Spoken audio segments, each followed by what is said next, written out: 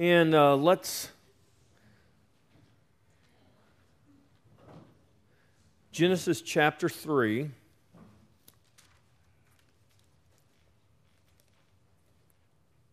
We're going to begin there. Genesis 3, verse 20.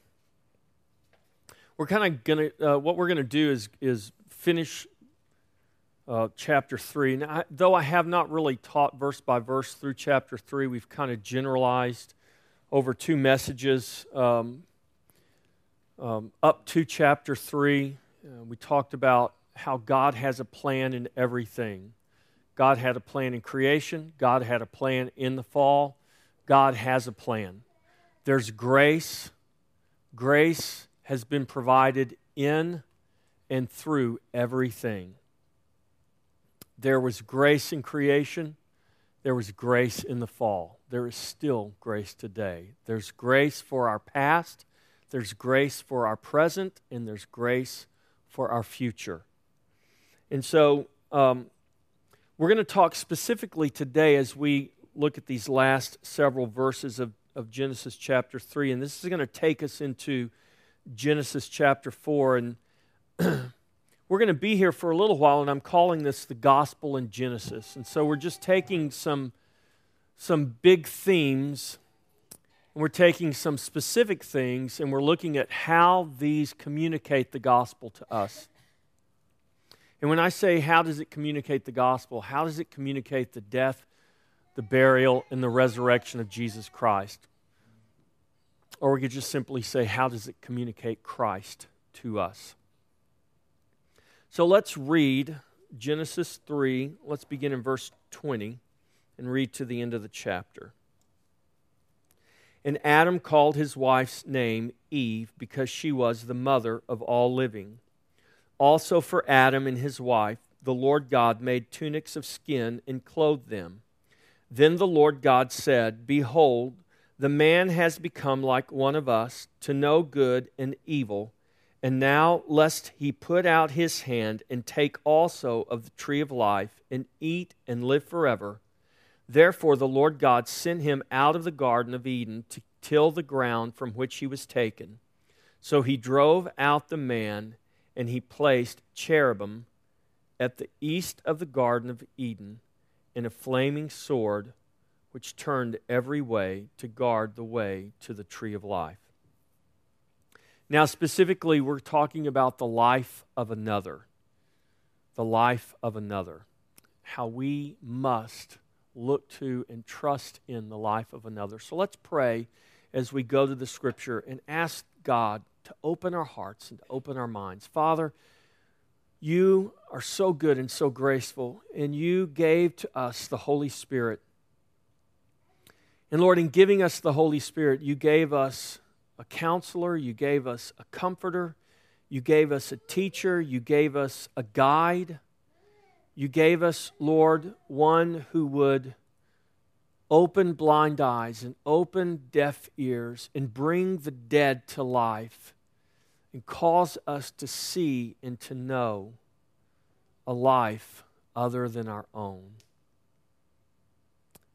Lord, you gave us the Spirit to reveal Christ to us. And we thank you, Lord, that the Scripture teaches us that Christ is in us and Christ is our hope of glory. Lord, open our eyes today. Help us to see. Open our ears today and help us to hear. Break our hard hearts today. And let your word have entrance and let it change us and transform us for your glory. In Jesus' name, amen. All right. So God's eternal plan is always, and I say is, not was, because eternity is not a past and it's not a future. It's a present reality. Eternity has no beginning and eternity has no end. So the eternal plan of God is always that we should look to and trust in the life of another.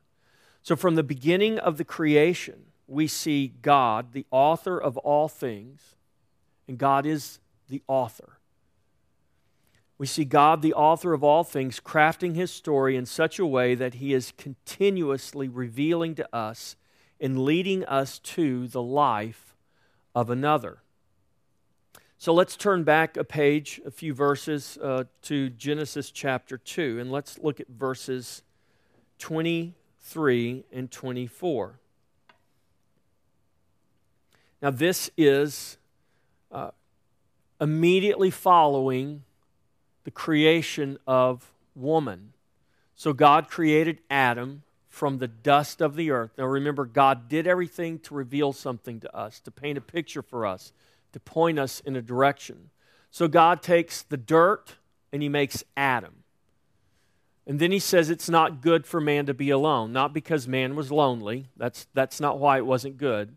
It wasn't good because if you read very carefully the Genesis account in the first chapter, chronicling the days of creation, you see that at one point when God makes the herbs and the grass and the trees, it says that every kind and the animals, every kind produces after its own kind. And then the very last thing God created was man on day 6. And then God brings all the animals to man. And Adam names all the animals. And it says something interesting, that Adam did not find any like himself. But everybody else had someone like themselves. And God says it's not good that man should be alone. Not because man was lonely, but because man could not produce after his own kind by himself. So God created a woman. And where did God create the woman from? Not the dirt as He created man. He created the woman from the side or the rib of Adam. So we see that God created the woman from the life of the man. That she was birthed and produced from the very life of the man. Now, if this is a picture, what's it a picture of? Well, it's a picture of Christ and His church. Because we, the church, the people of God, the children of God, don't come forth from ourselves, and we don't come forth from the dirt. We come forth from the life of another. And so even in creation, we see that all life comes from the life of another. And that God is the author of life. And so from the very beginning, God begins to point us to Christ. He begins to point us to our redemption and our salvation, that His plan always was and always is and always will be that we are to look to trust in the life of another. So let's read these two verses, Genesis 2, 23 and 24.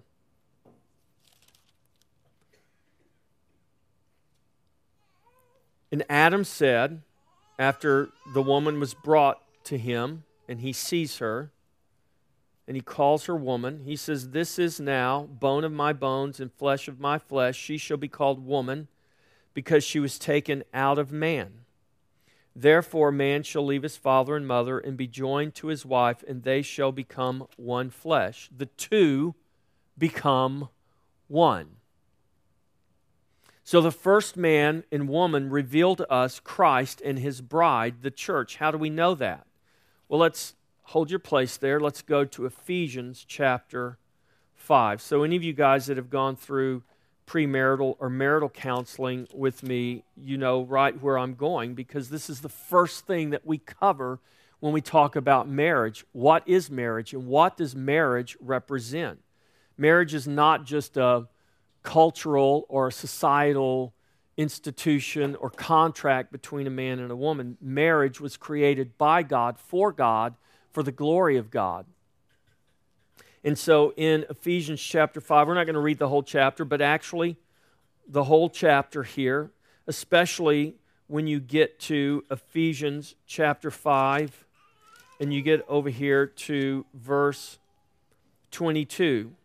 All the women are rejoicing right now. Wives, submit to your own husbands as to the Lord. All you men are sitting there thinking, yeah.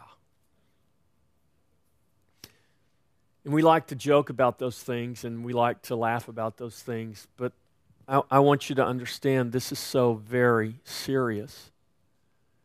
What God instituted at creation between a man and a woman is so profound. It's so divine. It is so glorious. It's beyond our human comprehension. And the reason this is important to understand that marriage is not just about a man and a woman and their happiness and how happy and successful they're going to be together and how many children they're going to have and all of that. I mean, those are all wonderful benefits of marriage, but marriage is first and foremost and primarily about God and His glory. And why does God tell the wife to submit to the husband as to the Lord? He tells us in verse 23 of Ephesians 5, "For the husband is head of the wife, as also Christ is the head of the church, and He is the Savior of the body." Husbands, before you rejoice too much in verse 22, I want you to feel the weight of responsibility in verse 23. That the Bible likens you to Christ, and you are the head of your wife, and you are the head of your family, as Christ is the head of the church. God has placed upon you a responsibility, a weight of glory that is much greater than we can just comprehend in a human or a cultural or a societal way of thinking. Therefore, just as the church is subject to Christ, so let the wives be to their own husbands in everything. And husbands, love your wives just as Christ also loved the church and gave Himself for her, that He might sanctify and cleanse her with the washing of water by the word. Husbands, this is what you are commanded to do. This is not a once and done thing. This is your life responsibility as a husband, as a father, to sanctify, to wash, and to cleanse with the washing of the water of the word. Husband, how are you going to do that if you're not in the word? How are you going to do that if the word's not in you? How are you going to wash your wife with the water of the word if the water of the word has not washed you? I know it's not Father's Day yet, but it's coming. But it's okay. We'll talk about it anyways. That He might present her to Himself a glorious church, not having spot or wrinkle or any such thing, but that she should be holy and without blemish. So husbands ought to love their own wives as their own bodies, because he who loves his wife loves himself. For no one ever hated his own flesh, but nourishes and cherishes it, just as the Lord does the church. I want you to pay close attention to verse 30. For we are members of His, for we, not he, not her, but we. He's talking to men and women. He's talking to husbands and wife. He's talking to the redeemed. For we, the redeemed, are members of His body, of His flesh, and of His bones. And then Paul quotes Genesis 2:24. For this reason. So here is the Bible interpreting the Bible. Here's the Bible telling you what the Bible means. For this reason, a man shall leave his father and mother and be joined to his wife, and the two shall become one flesh. Look at verse 32. For this is a great mystery. The mystery is not Christ in the church. That's the eternal purpose of God. The mystery is the man and the woman, picturing, pointing to, revealing to us Christ and His church. The vast majority of our culture today does not have a clue about that. They do not look at marriage. Otherwise, we would not be fighting for same-sex marriage. We would not be fighting to tear down the institution of marriage if we understood what marriage is and what marriage was given to us for. Marriage was given to show us, to point to us, to reveal to us Christ and His church. This is a great mystery, but I speak concerning Christ and the church. Nevertheless, let each one, even though this goes much greater than the individual happiness of you husbands and wives. This is what Paul is saying. Nevertheless, even though the meaning of this is so much greater, don't lose also this. Nevertheless, let each one of you in particular so love his own wife as himself, and let the wife see that she respects her husband. Now let's go back to Genesis. So the first man and woman revealed to us Christ and his bride, the church. So as Christ is the head of the church, so husbands, you are the head of your wife. Marriage was created by God to point us to Christ and his church. We all, as the body of Christ, are to be submitted to Christ, our head. All of us, man, woman, husband, wife, child, adult, we are all to be submitted to Christ, who is our head. This is what marriage is teaching us. This is what marriage is witnessing to the world. As with all things, marriage is not first about us. It is first about Him and about His glory. Listen, our joy, our happiness, and our fulfillment will flow from that truth, the truth that our marriage is a witness to Christ and His glory. Marriage reveals God's plan that we be joined to the life of another. And that other life is Christ. Now, let's go back to Genesis 3. Let's look at verse 20. So then after Eve, the woman comes to the man, she's created out of the life of Adam, out of the side of Adam. They come together, they're in the garden. Then the serpent comes, they fall into sin. We covered that a couple of weeks ago. After the fall into sin, the curse is pronounced. And along with the curse, in the midst of this curse, there is a promise found in Genesis 3:15. I want to draw your attention to the promise. You have lots of verses that deal with the curse. Don't let the promise get lost in the midst of the curse. So in Genesis 3:15, here is the promise, and I will put enmity between you and the woman, between your seed and her seed. And her seed will crush your head, serpent, even though you will bruise his heel. So in the process of the seed, the promised seed, who is Christ, crushing the head of the serpent, yes, will bruise the heel of the seed, but that seed will come one day in the fullness of time and will crush the head of the serpent and put an end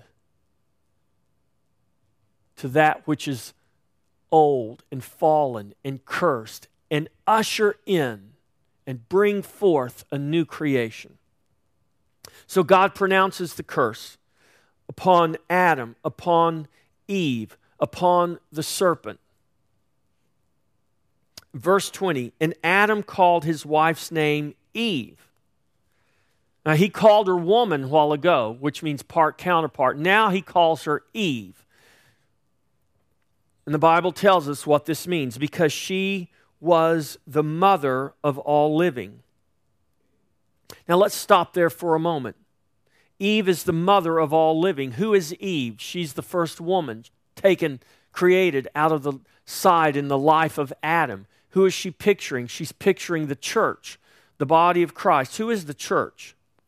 Let's go over to Galatians. Now hold your place in Genesis. Let's go to the other end of your Bible. Let's go to Galatians.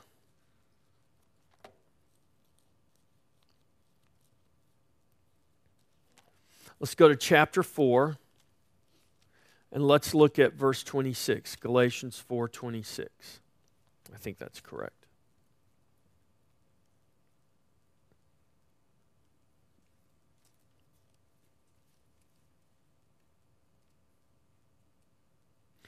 A little verse with huge significance, Galatians 4:26. But the Jerusalem above is free, which is the mother of us all. The Jerusalem above, which is free, which is the mother of us all. Now that's a teaching all in and of itself, and I don't have time to do that, but just a little context. Paul is talking about the law and grace. He's talking about Mount Sinai where the law was given. And he says Mount Sinai represents something. Mount Sinai represents a covenant. But it's a covenant to bondage. Mount Sinai is likened to Hagar, which was the concubine of Abraham. Remember the story where Abraham and Sarah were promised a child, but Abraham was old and Sarah was old and they couldn't have any kids, and one day they get this bright idea, maybe God's going to give us children through Hagar. Sarah says, hey, Abraham, look, since I'm too old to have kids, maybe I'm the problem. God gave you the promise. Why don't you take Hagar in there and go sleep with her, and maybe the promised child will come through her. And sure enough, Abraham takes Hagar in there, sleeps with her, produces a child. His name is Ishmael. Only problem was that wasn't God's plan. That was Abraham and Sarah's plan. That was man's plan, but it wasn't God's plan. It was a failed plan. And even though it was a failed plan, God still had his plan. And so Paul is saying Hagar represents Mount Sinai, or Mount Sinai represents Hagar. It's bondage. The law puts us in bondage. But he says the Jerusalem above, Jerusalem corresponds to the children of promise. The Jerusalem above is free, which is the mother of us all. Now, if we just stopped right there, we would be very confused. It's like, what in the heck is Paul talking about? The Jerusalem above. Now, here's the importance of knowing the Scripture, of studying the Scripture. What's the best interpretation for the Scripture? Not the guy on TV. Not the guy on the radio. The best interpretation for the Scripture is the Scripture. How do we understand Genesis 2:24? Well, the Bible in Ephesians 5:32 teaches us what that is. How do we understand what Paul is talking about here? The Jerusalem above is free, which is the mother of us all. Well, let's go over to the back of our Bible to the book of Revelation. Let's go almost to the end of our Bible, and let's go to Revelation chapter 21. Now, Revelation, it's not the revelation of end-time events. That's what people like to think it's about. That seems like the only thing people write books about are all the end-time events. So they read a headline in the newspaper, and then the next day there's a brand new book out about how this headline is proving. Listen, the book of Revelation wasn't given to us so that we could write books about current events. The actual title of the book is The Revelation of Jesus Christ. It's not the revelation of end-time events. It's not the revelation of current events. It's not the revelation of the Antichrist. It's not the revelation of the judgments. It's not the revelation of the end of the world. It's not any of that. So when you read the book of Revelation, don't read it as that. Though I know the pressure is great on you to read it as that because that's all people want to focus on. But yet, if you just start at the very beginning of the book of Revelation, and by the way, there's a warning that says don't add to or take away anything from this book. So let's not add to the book something that was never meant to be added to it. Let's read the book for what it is. It is a revelation of Jesus Christ. That's what the Bible says. So let's believe the Bible. So we come to the end of this book called The Revelation of Jesus Christ, verse 21. Let's look at the first verse of chapter 21. Now I saw, this is John the apostle having this vision. Now I saw a new heaven and a new earth, for the first heaven and the first earth had passed away, and there was no more sea. Then I, John, saw the holy city, New Jerusalem, coming down out of heaven from God. Hold your place there. Remember, what does Paul say? But the Jerusalem above is free, which is the mother of us all. John says, I saw a new Jerusalem coming down out of heaven from God, prepared as a bride. Now, Joe and Ashley are with us today. Joe, you hadn't lost it. So it was really good to have Joe on the drums. And so Joe and Ashley got married April 13th, last year, Ashley became Joe's bride. I'm not picking on y'all, but it's a great example. We have the same thing here with Spencer and Marley. Spencer and Marley got married. Marley became Spencer's bride. And now, lo and behold, both of them are now pregnant with child. So Marley's due any moment, literally. Ashley's due August 9th. So this bride and this bride are pregnant. They are mothers getting ready to birth their children. So Joe and Spencer have a bride, and their bride is pregnant and is the mother of their children. Brides become mothers. Now, let's go back to the Bible. What does it say this Jerusalem is? It says she's prepared as a bride adorned for her husband. Let's skip down to verse 9, Revelation 21:9. Then one of the seven angels who had the seven bowls filled with seven last plagues came to me and talked with me, saying, "Come, I will show you the bride, the Lamb's wife." Look, there's Ashley, the bride, Joe's wife. There's Marley, the bride, Spencer's wife, pregnant with their children. The angel says, "Come, I will show you the bride, the Lamb's wife." What's he talking about? Well, we know from the very beginning of this, he's talking about a city coming down out of heaven. Verse 10, "And he carried me away in the Spirit to a great and high mountain and showed me the great city, the holy Jerusalem, descending out of heaven from God."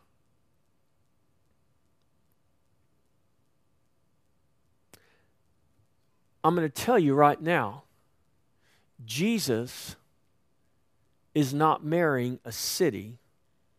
He's marrying a bride.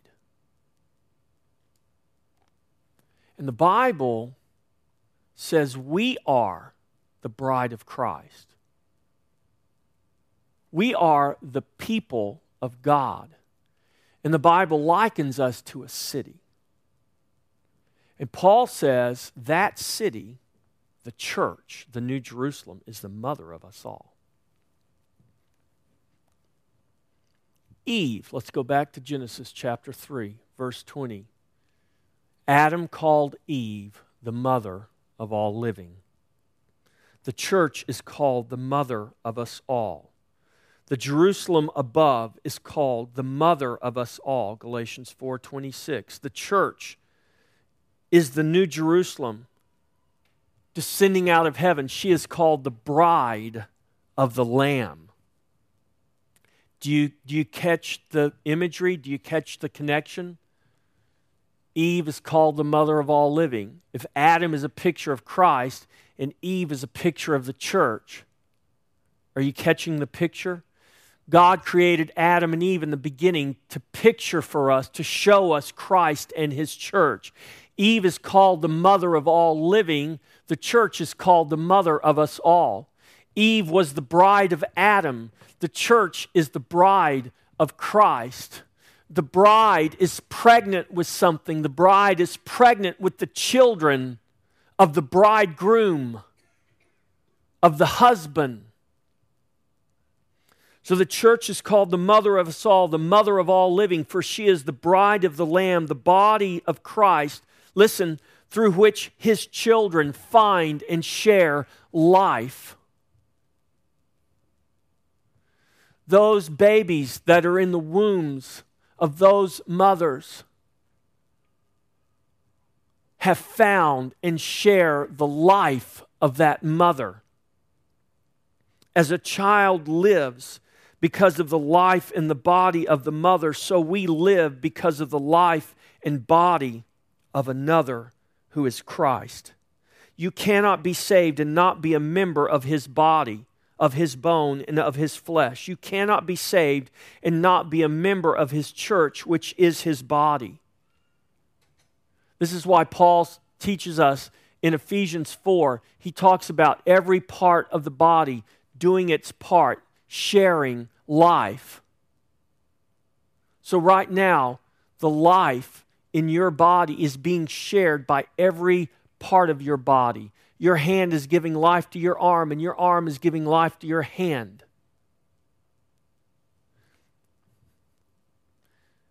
The babies in the wombs of those mothers, those babies are not giving life to that mother. That mother is giving life to that baby. We don't give life to Christ. Christ gives life to us. But because we are in Christ and we are called the body, we need to understand that we need one another. We have been created to be joined to Him and joined to one another, and we have been created to share life with one another. The church is called the mother of us all. Just as Eve was called the mother of all living, she was the bride of Adam. We are the bride of Christ. Look at verse 21. Go back to Genesis chapter 3. So, do you see how God, in His creation, He's the author, He's the artist, He's the guy that is molding and shaping and sculpting and painting and writing.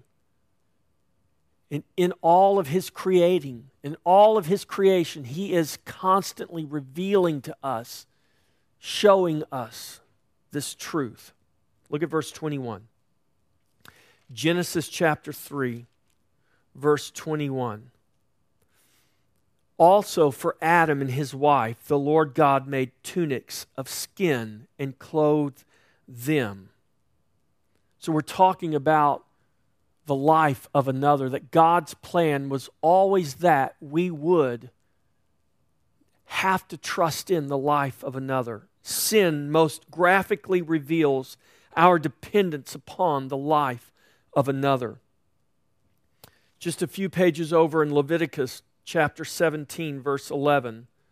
For the life of the flesh is in the blood, and I have given it to you upon the altar to make atonement for souls.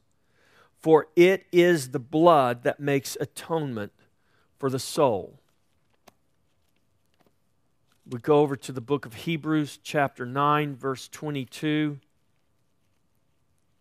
And the writer of Hebrews affirms exactly what was written by Moses in the book of Leviticus. Hebrews 9:22.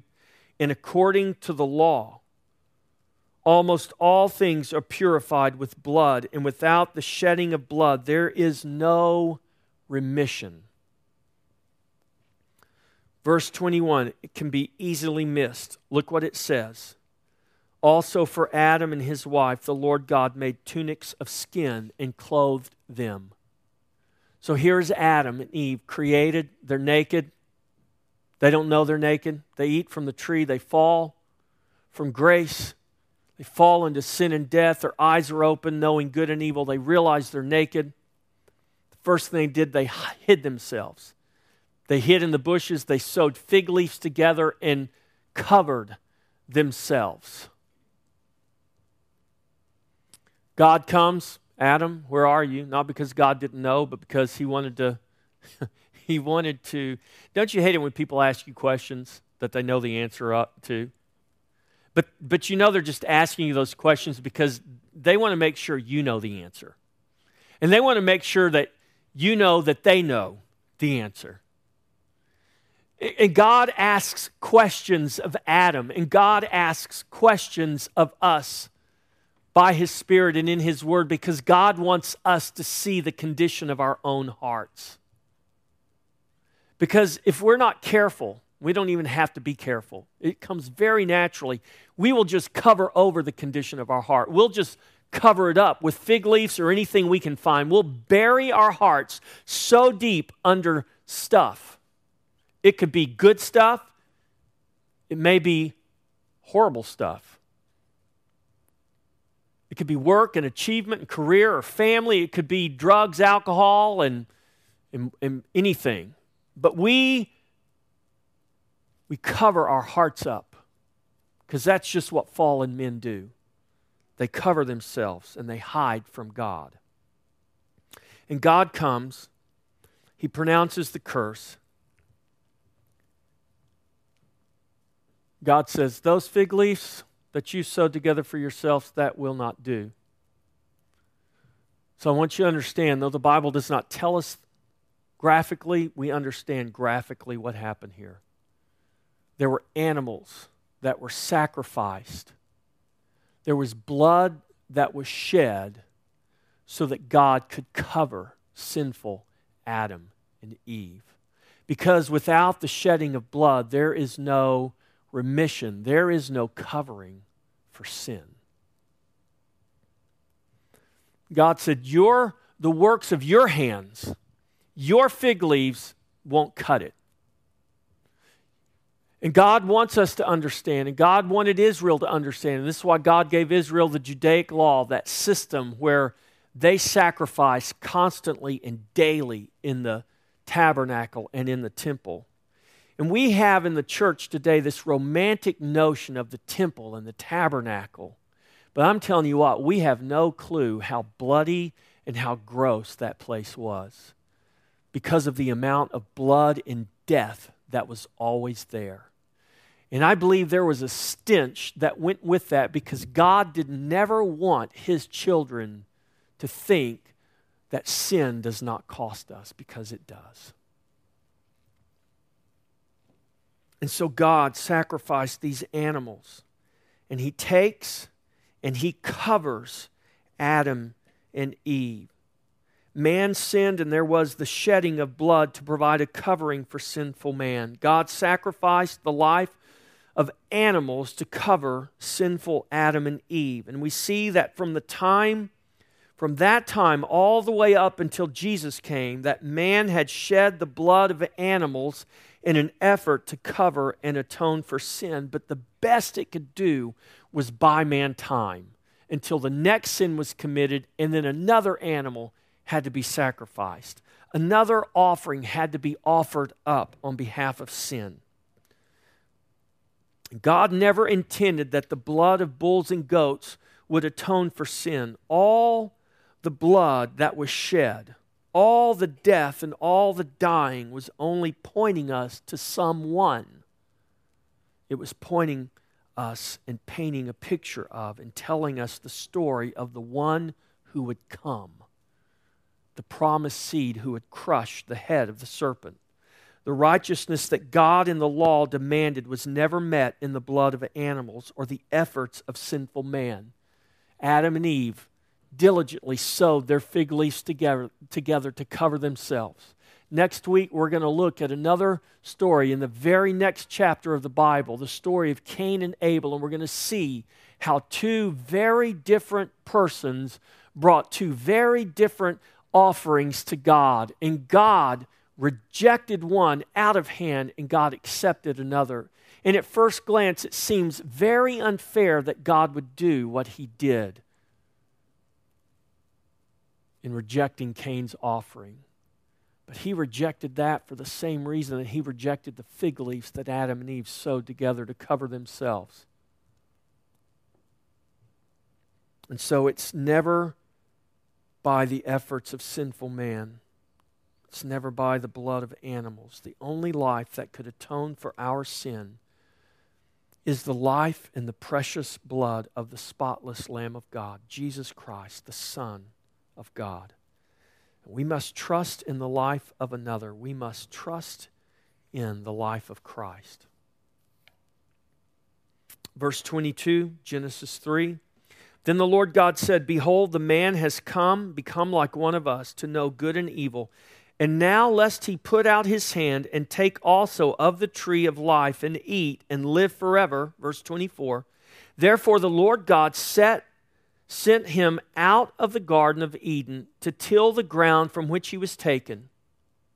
So He drove the man out, and He placed cherubim at the east of the Garden of Eden, and a flaming sword which turned every way to guard the way to the tree of life.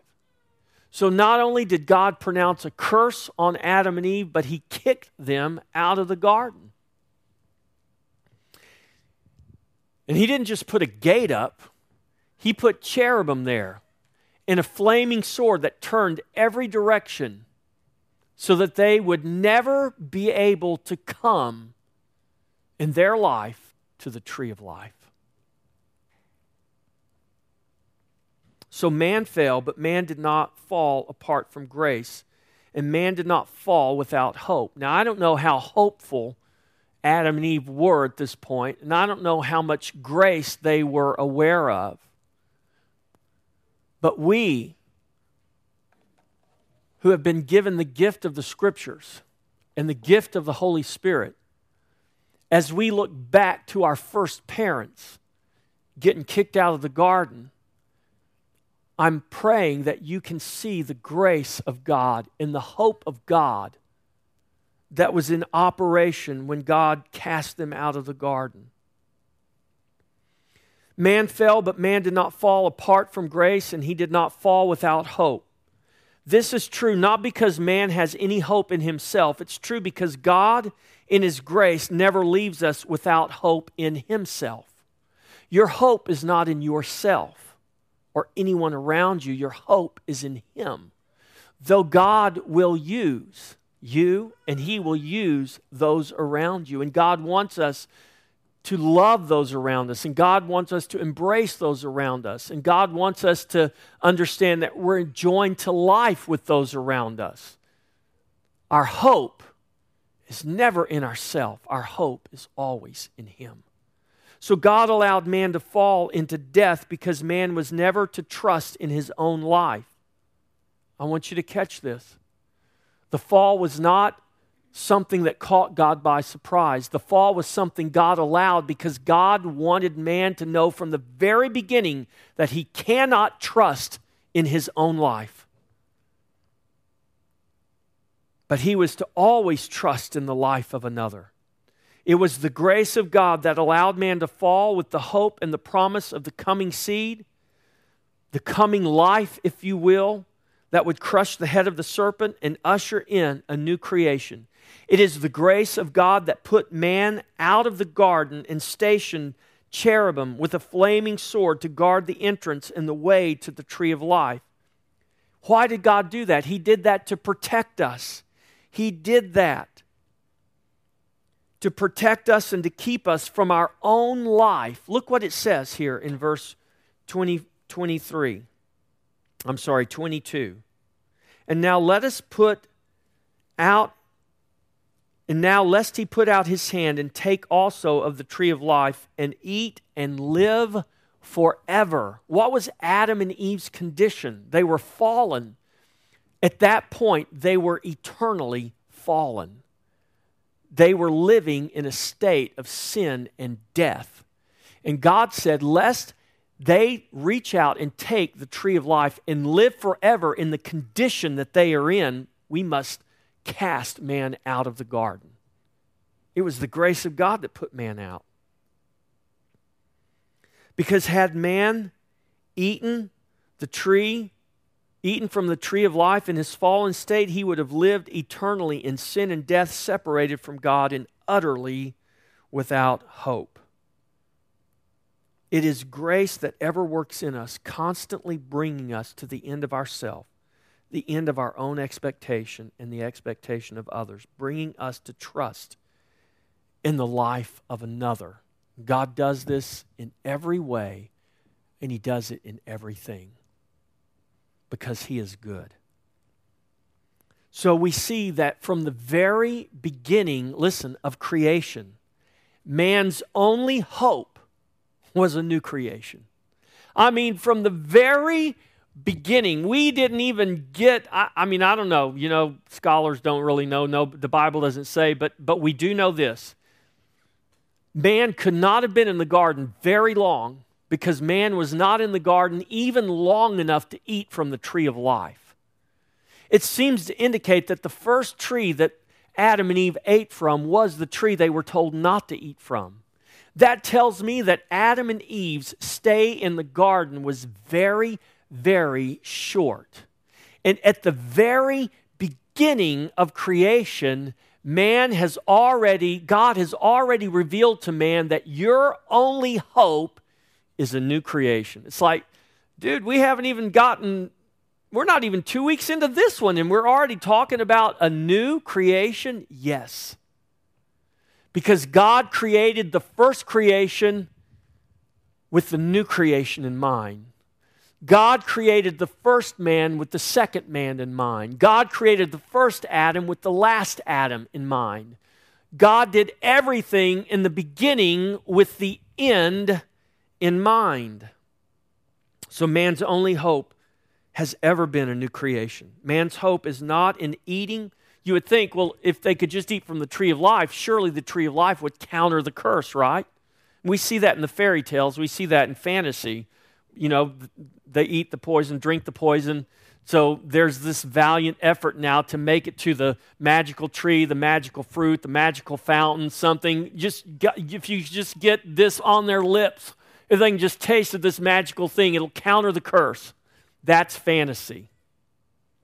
The tree of life would not counter the curse. The tree of life here would have perpetuated man in the curse. God said, no, it's not as simple as just going to the right tree and now eating of that and reversing the curse. No, the only hope is a new creation. And so God did not allow man to come to the tree of life because there was no counter for the fall at that time in that tree. Because a new creation had to come forth first. Man would one day, listen, one day man would eat from the tree of life, but it's not that day.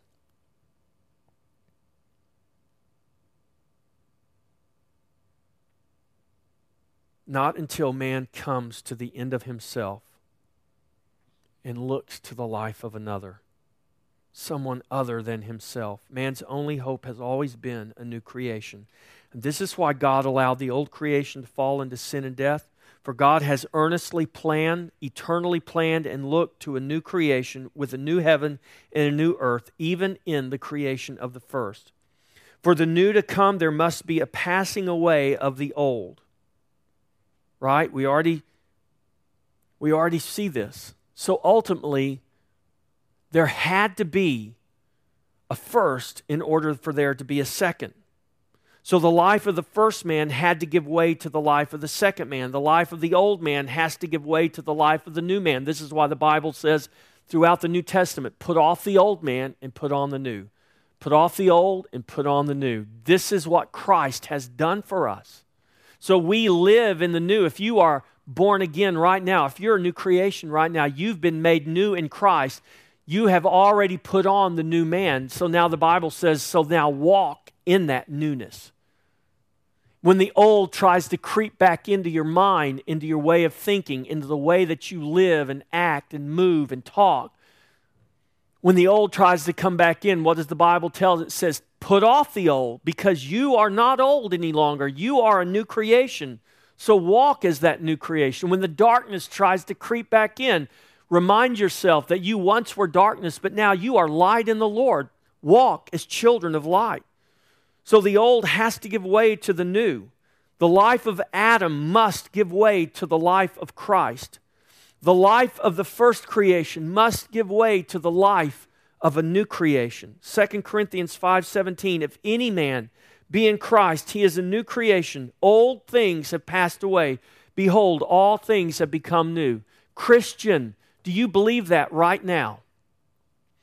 Christian who struggles with sin, who struggles in your life to walk in a Christ-like manner. Christian, do you believe that the old has passed away and all things have become new? You better believe that, because that is the truth. It doesn't matter that you're still struggling. It doesn't matter that you're still feeling the weight of the curse and the sinfulness of this world that's still under the sway of the curse. You have been set free in Christ Jesus.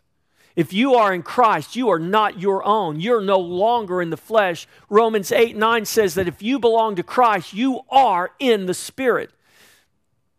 And there is therefore now no more condemnation because you are in the Spirit. And because you are in the Spirit, you can walk according to the Spirit, even though you don't always. You can think according to the Spirit even though you don't always. And when you don't always walk according to the Spirit, and when you don't always think according to the Spirit, it is the Spirit of God, it's the Holy Spirit in you that reminds you that you're not walking and you're not thinking the way that you're supposed to, because now you are a new creation. You have been made new in Christ. Christ is your life. You have become a partaker of His life and of His nature. He has given to you, imputed to you, infused you with His righteousness and holiness. And when you act counter to that, contrary to that, it is the Spirit of God. The very conviction you feel is a testimony that you are a new creation. You have to believe the old is really past. Behold, all things have become new. Now all things are of God. The new creation is not something we're waiting to get into one day.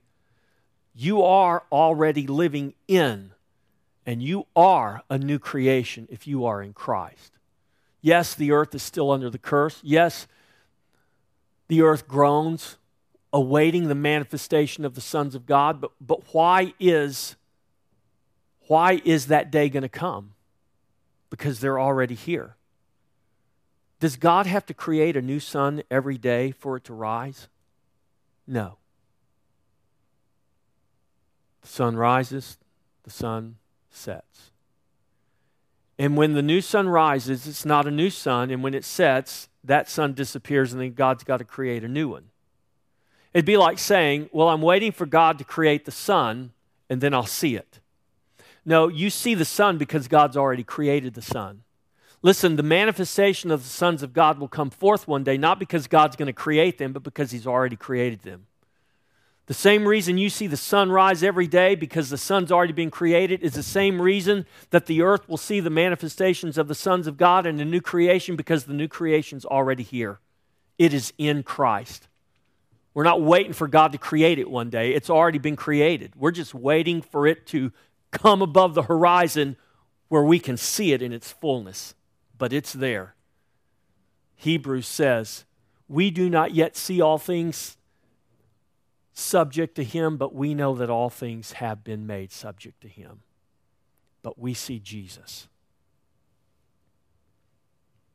So the life of the first must give way to the life of a new creation. God has ordained this to be possible only in the life of another. You'll never come to a new creation. You'll never partake of the new creation until you partake of the life of another. God eternally willed it and planned it to be that way, and that life that you have to partake of is Christ. So God's eternal plan was always a new creation. And the way to a new creation has always been through death and resurrection. So in the resurrection, listen, when were you crucified with Christ, and when were you raised with Christ? Not one day. It's not when this body comes out of the grave. No, when you are born again, you have to know that you were crucified with Christ in order for you to be raised with Him. So the only way you could have been born again was for you to die with Him and be raised with Him. So in the resurrection as a new creation, and when you were raised up a new creation. If any man be in Christ, he is a new creation. So in the resurrection as a new creation, man eats from the tree of life, that is Christ, and lives forever. So we see, why do you think God put cherubim with a flaming sword there? Should Adam and Eve been afraid of the cherubim and the flaming sword? Yes, they should have been. Because had they tried to get back in that garden and get to that tree, I promise you that cherubim and that sword would cut them down before they could have made one step toward that tree. Do you understand, church, that before you can ever hope to eat from the tree of life, to live in a new creation, that you're going to have to be cut down first? That flaming sword represented the cross of Christ, that instrument that would ultimately execute the judgment of God upon mankind. in Christ. At the cross, Christ took our sin upon himself. He died our death. And that cross cut the Son of God down. He was laid in a tomb, but 3 days later, the Spirit of God raised the Son in resurrection life and resurrection power. What did Jesus say? If you desire to be my disciple, take up your cross daily and follow me. When you take up your cross, why are you picking that cross up? Because the intent of the cross, the purpose of the cross, is to cut your life down. Because before you can be resurrected in Christ, you have to be crucified in Christ. But here's the good news. In the old creation, that was death and that was the end. In the new creation, in Christ, this is why Christ had to come, and he's called the first fruits of resurrection. This is why he's called the second man. He was the last Adam, but he's the second man of a new creation. So Christ went first before us, and he was cut down at the cross. He was buried, and in 3 days, he was raised from the dead. He says, now you come after me, and you too be crucified with me. You too come and allow the sword to cut your life down, to be buried, and to be raised. What does the Bible liken the sword to? The sword of the Spirit is the Word of God. In Hebrews 4, it says God's Word is like a two-edged sword. It cuts to the very dividing of bone and marrow, and it reveals the intent of the heart.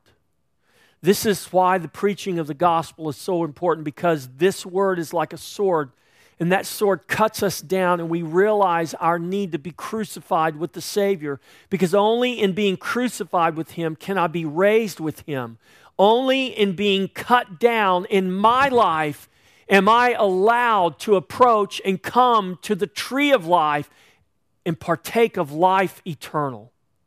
Because the only life, the only eternal life that God will allow is the eternal life of His Son. Heaven is not going to be populated with many different types of eternal life. There's only one. How many lives does your body have? How many types of life does your body have? Okay, we know it's got human life because we're human, right? Is there any dog in there, any cat in there, any other human life in you? No, it's just human life, right? It's one life. Your life has one life. Not many kinds of life. There's only one life that men in heaven will possess. It is the life of Christ.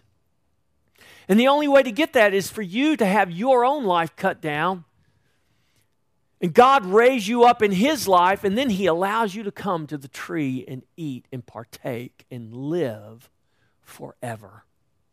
That's good news. So we see God ordained the passing of the first for the sake of the second, the passing of the old to bring about the new. And in this new creation that is now in Christ, all who belong to Jesus live forever in the life and the power of God, having been redeemed from the fall by the life of another. It wasn't your life, my life, or any other human life that redeemed you. It was the life of the Son of God. So the new creation is found only in the life of another. That is in the resurrection life of Jesus Christ. Christ is the life we must look to and trust in. He is the life that is completely other than. In everything, in every way, in all creation, in all of Scripture, listen, and certainly in all the great and the small of our daily lives, in the most mundane of tasks, in the most miserable of circumstances, in the most joyful of circumstances, in everything, in every way, He is molding us and shaping us daily. It's ongoing. It's eternal in us. It is sometimes easy, but if we were honest, we would say it's mostly difficult. It is sometimes bitter. It is sometimes sweet. But the Bible, whether we believe it or not, whether we know it or not, whether we can speak it or not, the Bible says it is always with joy. and it is always full of glory. This is the work of the Spirit of God molding you and shaping you. Amen? God has revealed these things to us because He wants us to know that we cannot trust in our own life. We must trust in Him. So here's the challenge I want to give you today. Will you stop looking to yourself and begin looking to the life of another? Will you look to the life of the one who is completely other than yourself or anyone else? Will you look to Christ? Will you call out to Him? Will you trust in His life? Will you trust in Christ? Because Christ is. He is our life. And there is life in no other. Let's all stand and we're going to pray.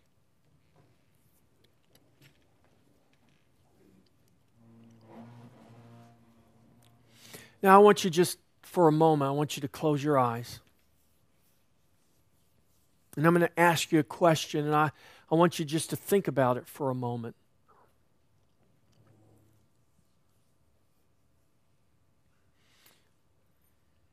I want to ask you to think about how you have and how you are living your life, trusting in yourself and not looking to the life of another, and specifically in not looking to Christ.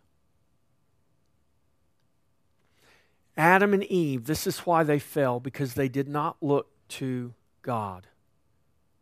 They looked to themselves. And they did that thing which was against God because they were not looking to the life of another. They were looking to themselves. Father, we just ask that you would reveal to us, all of us, Lord, myself included. Lord, I am most likely more guilty of this than anyone in this room. And I pray, God, that you would reveal to us how we trust in ourselves, in our perceived abilities, how we trust in situations and circumstances, in relationships that are comfortable for us, convenient for us, how we've come to trust in ourselves. Lord, maybe because there hasn't been very many trustworthy people in our lives, so we've not had very many people to trust in except ourselves. But Lord, you are not a man that you should lie. Lord, you're not merely a man who violates trust like so many other men do. You are God. And you are faithful in all things. You are not only truthful, you are the truth.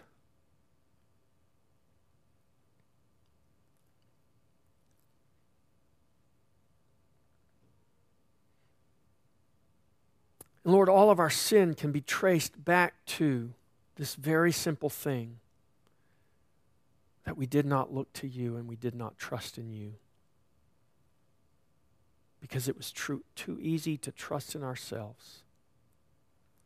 So, Father, bring us to the end of trusting in ourselves. Bring us to the end of trusting in those things or those people that seem so trustworthy but are false. Lord, help us to trust in the life of another. Help us to trust in a life that is other than our own. That would be the life of Christ. Father, work in us and help us to trust you. In your grace, God, bring us to a place where, Lord, we understand that we have no one ultimately to trust in but you. Lord, I pray this, not that we would become more untrusting of other people, but Lord, that we would actually trust other people more. Because we're not placing our trust in people, we're ultimately placing our trust in you. So when people disappoint us, God, when we disappoint ourselves, we understand that we ultimately trust someone that's greater than ourselves, that's greater than the people that let us down, greater than our situations and greater than our circumstances. Lord, in this prayer, I'm asking that you help us become more trusting in every way as we trust first in you, as we look first to you, and we hold all things in their proper place. Nothing is infallible. Nothing is eternal but you and those things that are in you and of you. So we thank you for your grace, God. We thank you, Lord, whether we invite you or not, you work in us by your grace because you love us. Be glorified in your church, in your people, God. In your bride, be glorified, we pray. In Jesus' name, amen.